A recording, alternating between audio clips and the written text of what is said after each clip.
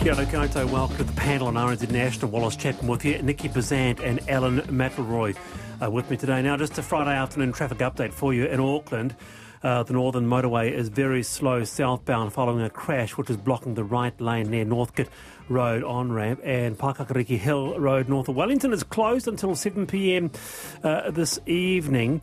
In Waikato, a truck crash has closed State Highway 30 between Barryville and Maradoa Road there.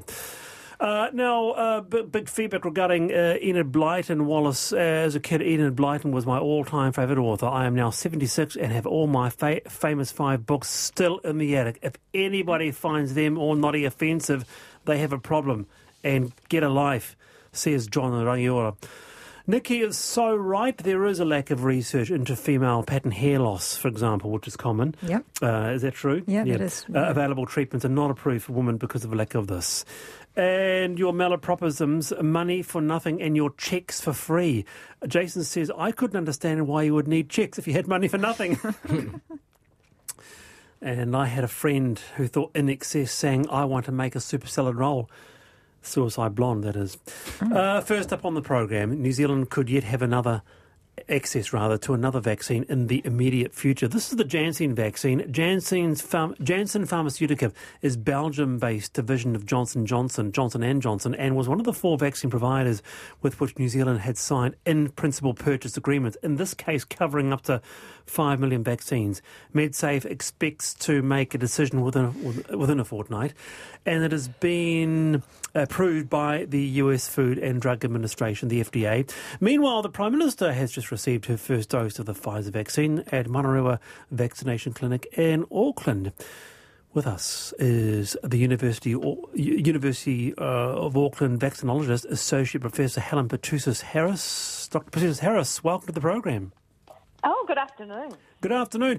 Can you tell us a little more about the Janssen vaccine?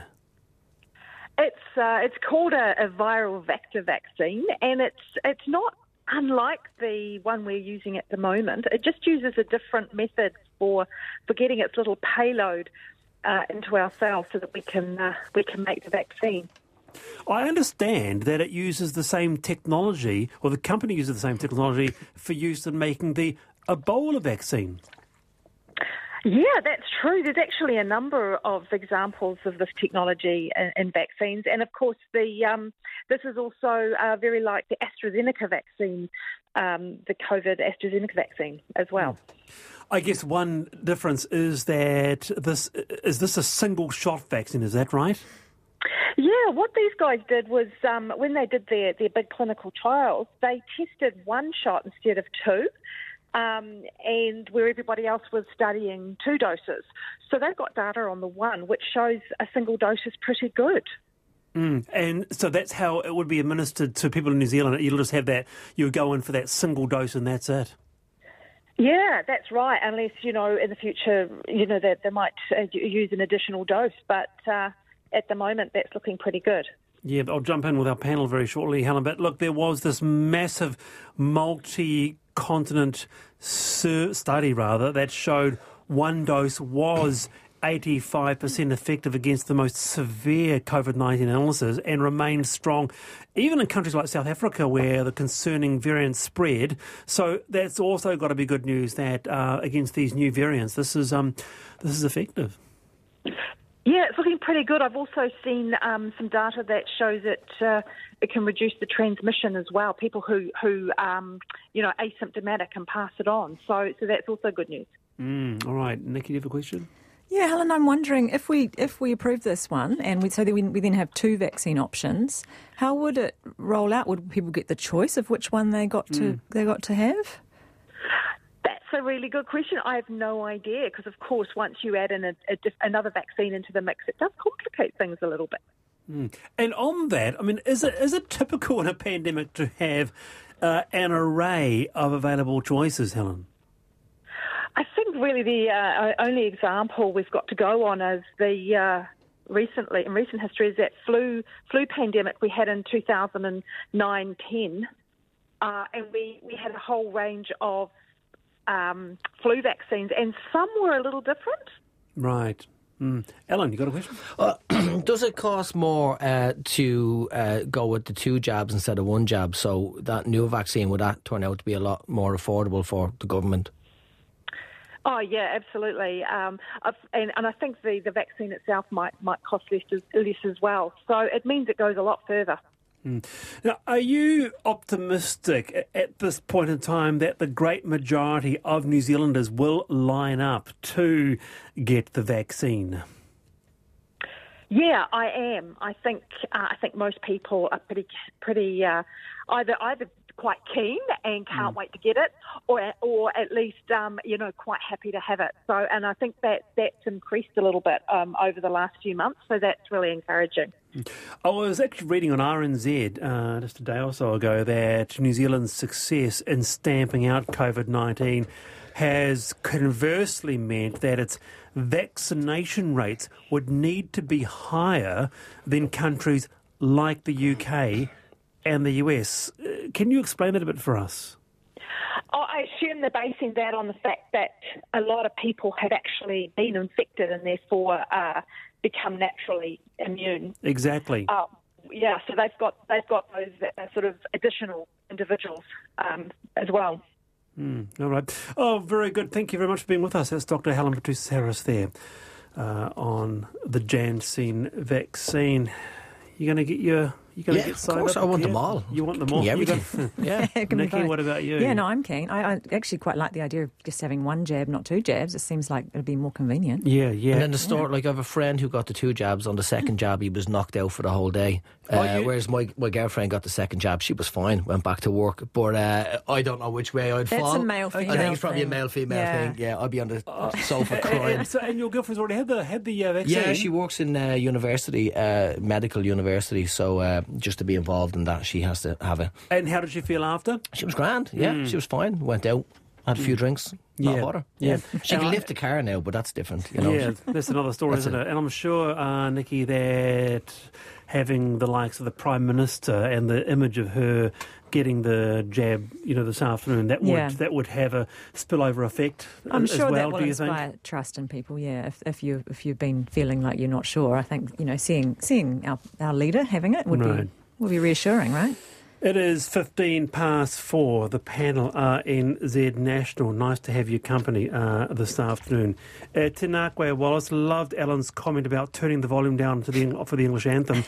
When we were kids, our English father could never understand how we were always more fierce and vociferous when the All Blacks were playing the English than against the other teams, says Michael. Yeah, I like Michael.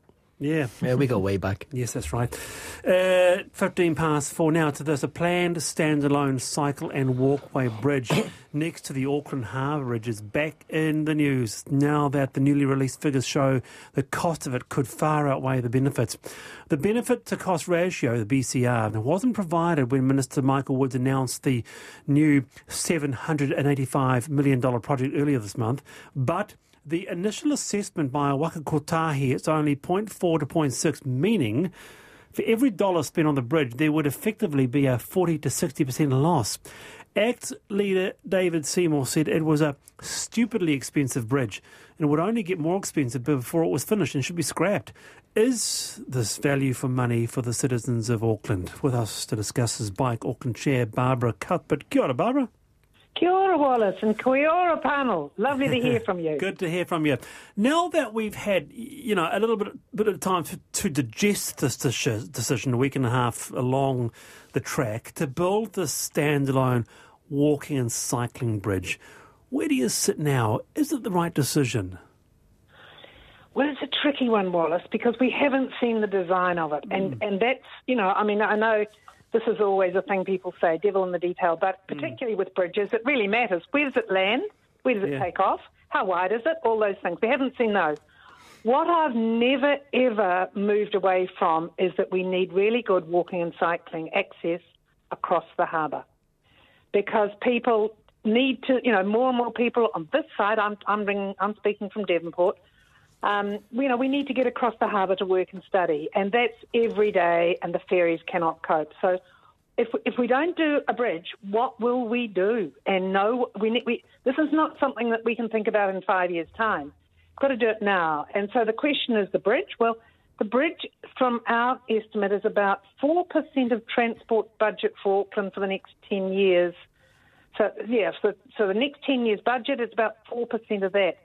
Now, if you consider that it is the most important cycling project in the whole of Auckland, it doesn't look so bad. Right. And particularly seeing we know that more and more people are using e-bikes and e-scooters right across both sides of the harbour. So, yeah, look, it's a tricky one. I'm the first to admit that, but we have to build something. We have to do something. Got to do something. I mean, this has been going on for so long. And, I mean, back in 2017, you had this momentous... And remember how big the news was, the Sky Path, and it was going to be done. So my question to you is, are you actually, honestly, are you confident that the Labour government or the national government is actually going to build this bridge? Or is it I don't know, some sort of stalling tactic? You start to think that, don't you? Yeah, look, I do honestly believe that Michael Woods is genuine. I have no question about that. He sees the need to close this gap, the crucial gap in the entire Auckland cycling network. So from that point of view, if we're playing politics, I don't at all doubt the minister. Okay. Ellen, let's go to you first. Yes, no worries. What do you want to talk about? The bridge. Oh, the bridge, the cycling across the bridge. No, I agree that there should be something to help out, and I don't agree with taking away a lane of traffic from cars. Clip-on, was that the bridge couldn't handle the weight of a clip-on, but somebody suggested that you drain the whole area and you put a dam up. Will we go with that one? You might have heard that earlier, Barbara. And I think that's what we should do, because if anything I know, Dutch people are great. The person said you could do it like that and drain the harbour. So, that's your Friday afternoon, isn't it? That's a good one. Yeah, Niki. Let me know what day it's going to happen. I'd Tuesday. love to be there when it happens. It'd be so exciting. Niki. Yeah, I'm just bemused, actually, Barb, about because I remember, was it 5 or 6 or 7 years ago when the Sky Path got proposed, and that was a great idea. I don't really understand what happened with that. That's what they said. It was too heavy. The bridge couldn't hold the weight of a clip-on or something. Oh, is that really what the reason was? Well, that is what they said. Yeah. Okay. Yeah. So what's your question, Niki? No, that was my question, was what happened to the Sky Path? I mean, why could they not just have done that and we just would have it by now? Yeah. Well, we definitely would have had it by now. Sky Path was a very, very light, super material product. Whether it was going to work or not, I actually have my doubts, because the problem, I don't doubt whether it could have worked or not. What I do doubt is that from the moment Waka Kotahi took it over, they're not comfortable, they're not familiar with those materials. And I'm not seeing original thinking coming out of them.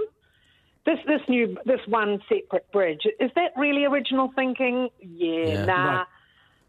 So I've got a couple of questions here for you, Barbara, but one being just coming back to this, because whichever way you look at it, it's whether you agree with David Seymour or not, stupidly expensive is what he calls it. It's a lot of money. We had the Sky Path for a lot less. This using one lane for the bikes, is that actually realisable? If you look at international examples, can you have a dedicated bike lane across the Auckland Harbour Bridge and do it from next week? I doubt you can do it from next week, because you have to make, safe division between the lanes, and you also have to make safety on the actual handrails. You know what I'm talking about in the short-term future? I do know. Look, that is why Bike Auckland has asked for a summer trial of a lane on the bridge for, let's just call it, say, January and February. We actually asked for 3 months, but certainly January and February. I think we've just got to give something a go now, because we've got to the stage now where so many grand schemes have been put up and they've failed. So we do need to get back to basics, and that is exactly why Bike Auckland's asked for the summer trial. Niki, what do you think? I think we should have something, and I actually can't see why we couldn't have a trial. Why not? Give it a crack. I mean, it would be great if it could be for walkers as well. I don't think I'm ever going to bike across the bridge, but I'd love to walk across there, and I'd love to know when I'm going to be able to do that. No problem. Hey, now, someone says here, Wallace, please ask Barbara Cuthbert about the Auckland Bridge solution proposed last week by Reset Urban Design Director Garth Falconer. It sounds like it solves most problems and should be started ASAP. Meanwhile, I do support trialling a cycle walking lane on Sundays during summer. So that's interesting. So just Sundays, 1 day a week during summer. So that's what this person wants. But in terms of this new solution, do you know anything about that? Yes, I have. Garth has sent me the proposal. Yes, I'm familiar with it. Can you explain it for us? Well, it's a separate bridge that swings out right out to the west and sets off from further around the harbour from the existing one, and then lands back on North Coast. So it's a completely different concept. Right. Whether it would fly, hell, it's very early days. I honestly can't. I mean, why are we going right back to the drawing board just because people want to bike and walk across the Harbour Bridge? Do we really have to do that? That's my question. That's what I'm saying. And the problem with the Sunday trial is people are forgetting how many people live and work, live on the North Shore, need to get across to the city to study and work. So Sunday, that really doesn't help us. No, it doesn't really give you a picture of commuters. Give us a weekday trial. Give us a week. Give us a few weeks trial, please. I see. All right. Okay. Tino Pai, Barbara, thank you very much for that. Very good. That is Barbara Cuthbert the chair of Bike Auckland. Interested in your responses on that. 4:24. Do you cycle at all, Niki? No, I'm not a cyclist. Yep. No, I walk a lot. I'm a pedestrian. Pedestrian, yeah. All right. Now, you're on the panel, NZ National, Alan McElroy and Niki Bezzant with me today. Noddy, the famous 5, Secret 7, the world's best sellers since the 1930s. In fact, we're talking about 600 million books and counting. Very popular today still. The British charity English Heritage has acknowledged that the writer, Enid Blyton, has been criticised for, quote, racism, xenophobia and lack of literary merit during her lifetime and after. And similarly, Rudyard Kipling has been criticised for racist and imperialist sentiments, reports The Guardian. The charity's online information about both writers has been updated as part of its efforts to provide a fuller picture of those commemorating, including aspects that people might find troubling. The charity also said there are no plans to remove any of those blue plaques in London which commemorate the writers. So this is the charity that puts those blue plaques on historic buildings. So, look, around the panel, what do you make of this? We've had a huge response to Enid Blyton. First up, Noddy. What does Noddy mean to you, Alan? Oh, pure racism. No, it's like we watched it as a kid. It didn't shape our views. I can't really remember it, but you can't keep cancelling everything. And if there was anything in the books which I can't remember, you learn from past mistakes. So you need it. If you just if you just get rid of everything, then you don't know what's going to happen. But Noddy, he never had a negative effect on me. I like this car, if anything. Oh, that's right. The Noddy car was good. Adventures at Noddyland, wasn't it, Niki? This is not cancelling Enid Blyton, though. This is not cancelling her. This is just acknowledging, putting her in context. I actually think what English Heritage has done is pretty good. You know, they're saying they're not saying she's not a beloved writer. No, she's not. They are just saying they're putting her in context and saying that she has been criticised for racism, xenophobia, and things like that, which is putting her in context of her time. Yeah, but it's clearly I think that makes sense. It's clearly hurt a lot of people. One supporter says... I think, aren't we sophisticated enough to be able to hold in our minds two ideas? One is that this is someone with creative talent who also was of their time and was also racist and xenophobic. Should kids be reading it today? I can't answer that. It wasn't part of my childhood, really. I can't really. I can't remember anything. Remember much. You didn't read The Magic Faraway Tree? No, not that I can. First Term Mallory Towers? No. The Enchanted Wood? No. Famous Five? I'm not 85. It's just not. Wasn't part of my childhood. Yeah. I didn't grow up in England either. So just as an aside, in 2016, Blyton was rejected by the Royal Mint for commemoration on a 50p coin because the advisory committee minutes record she was a racist, sexist, homophobe, and not a very well regarded writer. Others have argued that while these charges can't be dismissed, her work still plays a vital role in encouraging a generation of children to read. My question is, do you think you can judge the works? Can you judge the works of creativity with the morals of the day, or is there a light of objectivity which says, actually, you know what, Enid Blyton should have known better? It's such a tricky one, isn't it? I mean, I think you have to judge it by the standard of the time that they were in, all these people. And it's the same with all the statues that we've got around the place of So leave the statues colonial overlords, old white guys from our own history. But they need to be contextualised as well. But I think we can acknowledge that they were important people of the time, and they also did bad things that hurt a lot of people. We can have both of those ideas at the same time. Yeah, that's right, but leave the statues standing or pull them down? Leave them standing, but contextualise them. Make sure that that's information that's given, like English Heritage have done here. Well, we talked about it before. Leave some up, but if some of them, like one in Dublin was blown up, but a statue of Queen Victoria was taken down and then sent over, given to Sydney. So that now stands in Sydney. So it was irrelevant for Ireland, but they just gave it, to Australia. So that was fine. Well, everywhere's different. Yeah. All right, let me read some of your responses. Context. Because a huge response to this. Enid Blyton has just written for the Time of the Day. Has anyone ever delved into the archives and found out if she personally was racist or sexist? Well, if you go back and read The Little Black Doll from 1966, it's pretty hardcore. Yeah. Never read even it. by the standards of the day. That was criticised in 1966. Yes, it was. Yeah. So that's the thing. That's my point. The point was that Enid Blyton was criticised then. Yeah. So shouldn't she have known better and changed her writing? Well, maybe, yeah. Maybe she should have. Maybe that's why it's good that we acknowledge that now. Wallace, as a kid, Enid Blyton was my all-time favourite author, says John. Michael says, I'm a child of the 60s and read her books without seeing or embracing racist ideas. Interestingly, that profoundly racist and xenophobic books like Hitler's Mein Kampf or Darwin's Descent of Man aren't cancelled and freely available for sale. No one's cancelling these books either. They're not taking the books off sale. No, they are just acknowledging the life of the author. Yeah. Loved Famous Five growing up in the 70s. Yes, probably racist and xenophobic, but they're a snapshot of the attitudes of the times. So show me a book that didn't have these undertones. Instead of banning them, which they're not banned, thank you, why not use them as an example of what's no longer acceptable and an illustration of how far we've come? I do recall thinking it hilarious that in one book, the kids bought cigarettes to use to thank some old chap who gave them information. That was pretty out there even in the 70s, this person says. Wow. And I read Enid Blyton voraciously as a kid and took her worldview for granted, but it looks pretty nasty today. The gollywogs were evil like the goblins. George, one of the girls in the Famous Five, had to have a boy's name to be a tomboy and do adventurous things like the boys. The girl Anne did wussy girl things, quote unquote, unquestionably sexist, racist and misogynistic. She was the product of her era and social class. Yeah, that's exactly right. That's the way it was. All right. The panel are NZ National, Alan McElroy and Niki Bezzant with me this afternoon, and loving your feedback coming through. We welcome it all. 2101 is the number to text. You can email me too.